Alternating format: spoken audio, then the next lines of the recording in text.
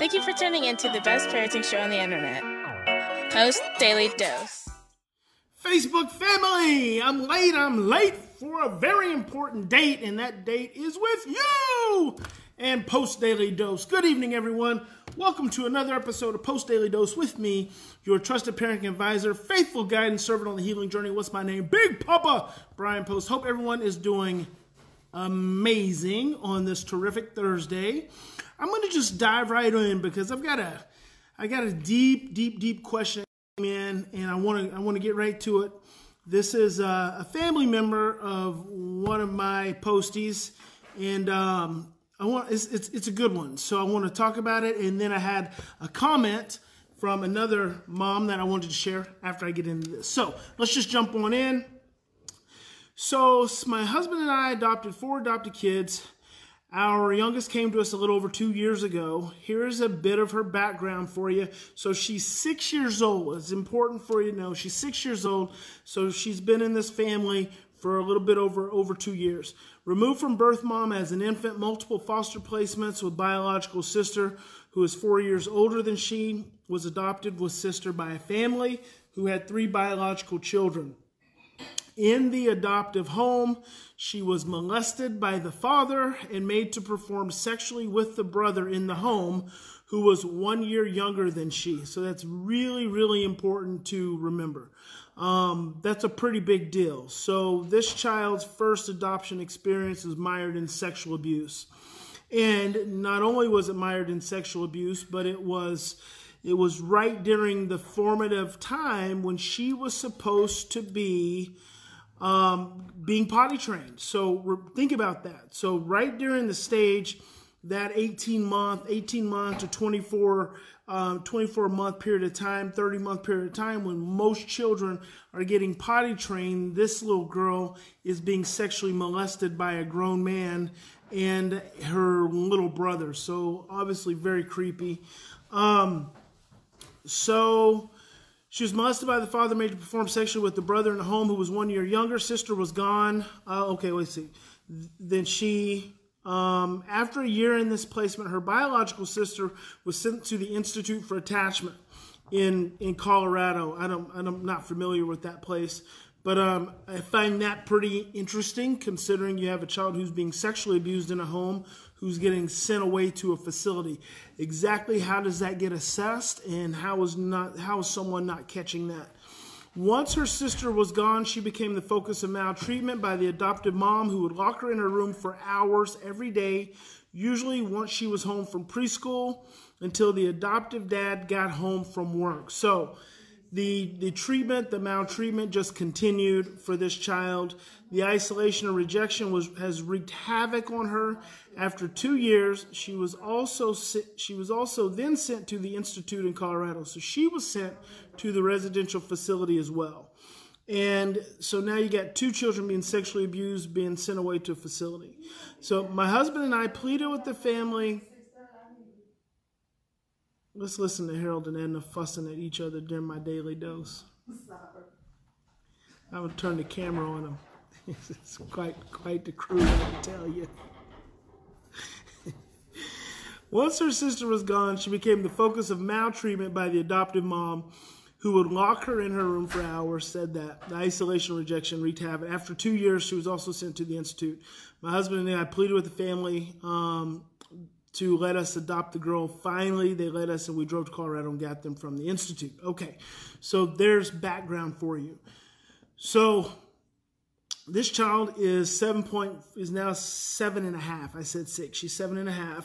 So she was in a situations of abuse, neglect, maltreatment, sexual abuse for over 5.5 years. And I'm going to include the stay in the residential facility. Hates herself and mimics the behaviors of other kids around her.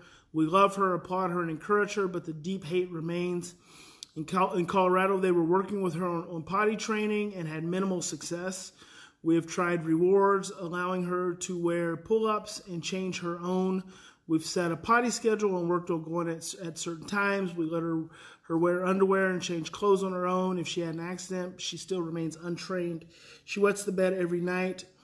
If she is not wearing a pull-up, she will pee her pants and sit in it. She doesn't care that she stinks or is wet. She does care if the other kids call her names, but that doesn't seem to motivate her to change. She is homeschooled and attends on-campus classes once a week, and she doesn't care if she pees herself there and sits in it either. There is also the issue of wiping after going poop. She doesn't like to wipe and most often will not wipe and allow herself to potty. If this is something we have to wait and let her grow out of, we understand. But if there's anything we could do to help her heal, we want to do it. Please help. Okay. So, this is not something that you're just going to wait it out. This is not something that you're just going to be patient. You do have to be patient. What you have to understand with this child is that fundamentally she has been sexually abused and grossly neglected. So any pathways for self-care that would have been created based on her being cared for by loving, nurturing adults are not there. When that happens, and so I'm gonna back up because I want to reframe some of these words that mom's using. You say she hates herself and mimics the behavior of other kids around her. Well, number one, she doesn't hate herself. She doesn't even really know, she doesn't even have a concept for self-hatred. She has a concept for experiencing the hatred of adults towards her. And based on that, she has created an identity. So she is fearful. She is fearful that she is not good enough. She is fearful that she's going to be abused. She's fearful that she's going to be sent away. She's fearful that she's going to be rejected. So she's terrified. So instead of saying she hates herself, I want you to reframe that and think that her imprints are around that she's not good enough. There's nothing that she can do that is good enough. Now, if you think about that, the surface of that becomes that she hates herself because she's always messing up. She's always doing bad. But underneath it is the fear that she's going to be abandoned and rejected and ultimately abused and punished. She mimics the behaviors of other kids around her. So she's 7.5 years old chronologically, but she is not 7.5 years old emotionally. You're probably dealing with a 12-month-old, maybe an 18-month-old. So you've got to change your framework. And I know she's been with you for a little over 2 years. That's really no time at all. Not when you come from this kind of abuse. So you have to change your framework and start thinking about her from a standpoint of a 12-month-old to an 18-month-old. I'm going to go ahead and give it an 18-month-old, but she's prone to being an infant. So keep that in mind. So they've been working on the potty training. So here's the thing with the potty training. When a child has been sexually abused at this age and she's missed out on the opportunity to develop the mechanisms that she needs to even know to be potty, number one, everything associated with her private areas, with her vagina, with her anus, have negative associations. So everything feels bad. And that's number one, because there's so much, every time this child has to go to the bathroom, there's the potential for some kind of PTSD episode. Number two, if she experienced long stretches of not being allowed to go to the bathroom and she just had to wet herself, that actually, and this is very common in orphanages, children learn to find soothing through their urinating on themselves and they're pooping on themselves because it is a part of them. It actually helps them form some part of that allows them to believe that they actually exist. This child ultimately that is not being nurtured, that is not being cared for, has no identity. So literally wetting themselves and pooping themselves give them an object reflection that says, I am here, I exist. So that is very important. So I want you to think about that from the standpoint of these are wired in imprints for this young lady. So these things are experiences that she's had for many years. So these are not experiences that she's had in being taught how to go potty. These are experiences that she's taught that have not given her any self-identification. It's not given her any training, not given her any kind of nurturing. So all the attempts, the potty schedule, that's for sure one of the things that you're going to have to do. And you can't do it on certain times. She has no connection between her brain and her body. So you have to imagine that is so diminished that she's not even aware. You have to look at her like she's 18 months old, and you have to put her on a schedule in the most loving way. But here's something you have to also do. There's going to have to be some kind of emotional processing with this child around what she's experienced. Someone has got to talk to her, and preferably mom and dad, got to sit down and talk to her. Watch some of my other daily dose about how to process emotionally with your children. Put her in your lap. Find empathy. Find that sadness. Find that pain for all the things that she's suffered, and really open that up and encourage her to let those feelings out to you, to express those feelings. And find that deep, deep compassion for this child who has basically been parentless for all this time until she ended up in your home. So you have to do that, and you have to talk to her. I would say every day, talk to this child about the fact that she didn't have a mommy and daddy that loved her the way she needed to be loved, who would pick her up and take her to the bathroom and show her how to potty and could make her feel safe. And she didn't have a daddy who protected her and made her feel safe. She had a daddy a father, a male figure. He doesn't even deserve to be called a daddy or a father. She had a man in her life that made her feel unsafe and hurt her and made her feel shamed and do very bad things.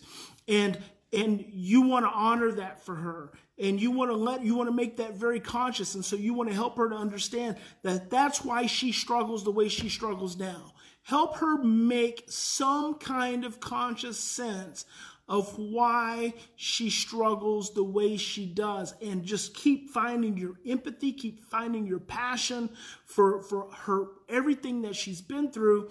And just have that conversation with her. And the next thing I want to do is you got to put her on a potty training routine. You're going to have to, this is a child who's going to have to be taken to the bathroom. She's not going to want to go. It's not safe. There's nothing safe about the bathroom.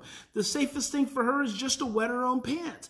So put the pull-up on, but the pull-up is not an excuse to not have the routine. You've got to have the routine. So every 2.5 hours, make sure, Mom, you're taking her to the bathroom. You use the bathroom, she uses the bathroom. Even if she doesn't have to, she just sits on it, and you talk to her. Sit on the side of the bathtub and talk to her about how sad it is for you that she's had to go through all these things. Keep processing emotionally. And remember, you're dealing with an 18-month-old. You're not dealing with a 7.5-year-old. And if she's homeschooled, it's the same thing. Whoever is caring for her, I'm surprised this child doesn't walk around in shock most of the time. I'm surprised that she's not just literally in shock most every day. And if she's not in shock, I can imagine she's like an infant. And so it's the same thing with the pooping and the not wiping. Every instance of peeing her pants or pooping is going to be a post-traumatic stress trigger. So what that means for you as parents is that every time she wets herself or every time she has to poop, it's an association with her abuse and her neglect, and it's going to cause her to regress. And when it causes her to regress, she is not going to act like a 7.5-year-old. She's not going to be there. So that's why you have to take that out of her hands, take that responsibility out of her hands, put her back in those wet wipes, because that make those pull-ups, because that makes everyone's life easier, and then take the responsibility for the next 6 months. If you'll do the emotional processing with her, and if you'll consistently do that, if you could really find that emotional connection, it sounds like you guys are there. So I really want you to go deeper with her in that experience. If you can do that for the next 6 months, And you will get up and just like you would a toddler, you will start potty training her just like you would a toddler every day, every night, waking up at least once a night to get her to go to the bathroom. Because what that's doing is it's training her circadian rhythms, and it's training her brain to restore that connection with her bowels and with her bladder. And that really has to be in place. Now, here's the other thing. Do that for the next 6 months. Things are going to get better. Because she is 7.5, so she has the cognitive ability, once it kicks in, once she stops regressing, she has the cognitive ability to start to make a little bit more sense and start to diminish some of those associations. However, don't stress over it. Keep her in the pull-ups. She might have to be in pull-ups until she's 10 years old, because she might have accidents every now and then. What's going to happen is all of a sudden she's going to start using the bathroom and doing the things that she needs to do with your training and with your repetition, but she's going to be at school and she's going to be playing and she's going to get stressed and she's just going to wet her pants, because when she gets stressed, she's going to regress, and every time she regresses, she's going to be going back to some traumatic place. So I want you to keep that in mind. And if you'll just do that, just be consistent. I know it seems like this is an uphill struggle with this child, and culturally we so much want to blame the child, but this is not about this child's trauma, and it is about her neglect and her maltreatment. And so keep having emotional conversations with her. I mean, literally, it is like she wets her pants. You need to pause. You need to take some deep breaths. You need to slow really down, and you need to just be sad. You need to just be sad that she has just not been honored as a child, as a baby, and you need to let her know. Now, here's the other thing. You guys are doing a lot of, you're loving on her, that's great. You're applauding her and you're encouraging her, but you say the deep hate remains. Here's something really tricky. Sometimes the encouragement could be a trigger too. Because the encouragement is a setup that she could fail the next time if she doesn't follow through. So I actually would minimize the encouragement. I would minimize the applause and just be consistent. Just be loving, just be kind, be consistent. Say, hey, that's good. You pottied. That's okay. You didn't potty. We understand. We're just going to keep working on it. So I would maybe lower the celebration part a little bit, because that can be pretty overwhelming for an abused and a traumatized child. So I hope that's helpful. Give it a shot. Reach out to us. Let us know if there's anything else that you start to struggle with. Get after it for the next 30 days and then hit me back and let me know what's going on with you guys. So one last thing, I had a comment from a mom who said, I'm starting to 100% agree with what you were saying, because what we are doing is not working. My fear is that the world will not show them the same grace for their behavior from trauma. Eventually, no one is going to care what happened to them, and their behavior is 100% on them, and the world's consequences are far worse than ours. That is a very, very, very, very, very good comment. Thank you for sharing that, Mom. And here's the thing. The moment you say, my fear, then you are operating from a place of stress. And when you start operating from a place of stress, then what's going to happen is that stress that you're experiencing is going to continue to reinforce your child's stress.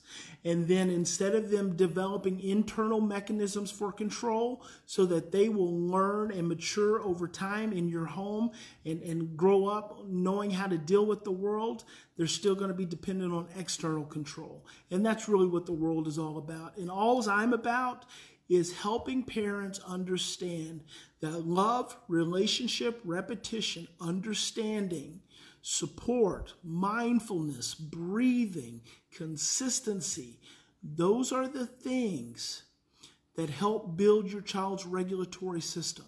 When your child's regulatory system, the way they handle stress, when that's intact, they're able to deal with this crazy world. It's when their regulatory systems are not developed that they're not able to deal with the world. And so what we want to do, Mom, What we want to do is we want to work so hard on helping our children develop awareness about themselves, awareness about their trauma, working on their emotional expression, having their grieving, having their grief and having their anger and having their sadness, so that they over time can learn to be mindful of themselves. When they learn to be mindful of themselves, they're increasing their regulatory ability. They're increasing their ability to handle stress. And when you've helped them to sufficiently increase their ability to handle stress, then they'll go out into this crazy world, because the world's not going to change. We know that. But us sending them out into the world equipped in a mature, strong regulatory way is what's going to make all the difference. So that's it, guys. Remember, in any given situation, we always have two choices. We can continue to react from our same imprints of stress, fear, and overwhelm, or we can stop, we can slow down, take 3 to 10 deep breaths, and choose love. Big Papa loves you. God bless each and every one of you. Vaya con Dios, mi amigos y amigas, y mi familia. Good night, everyone.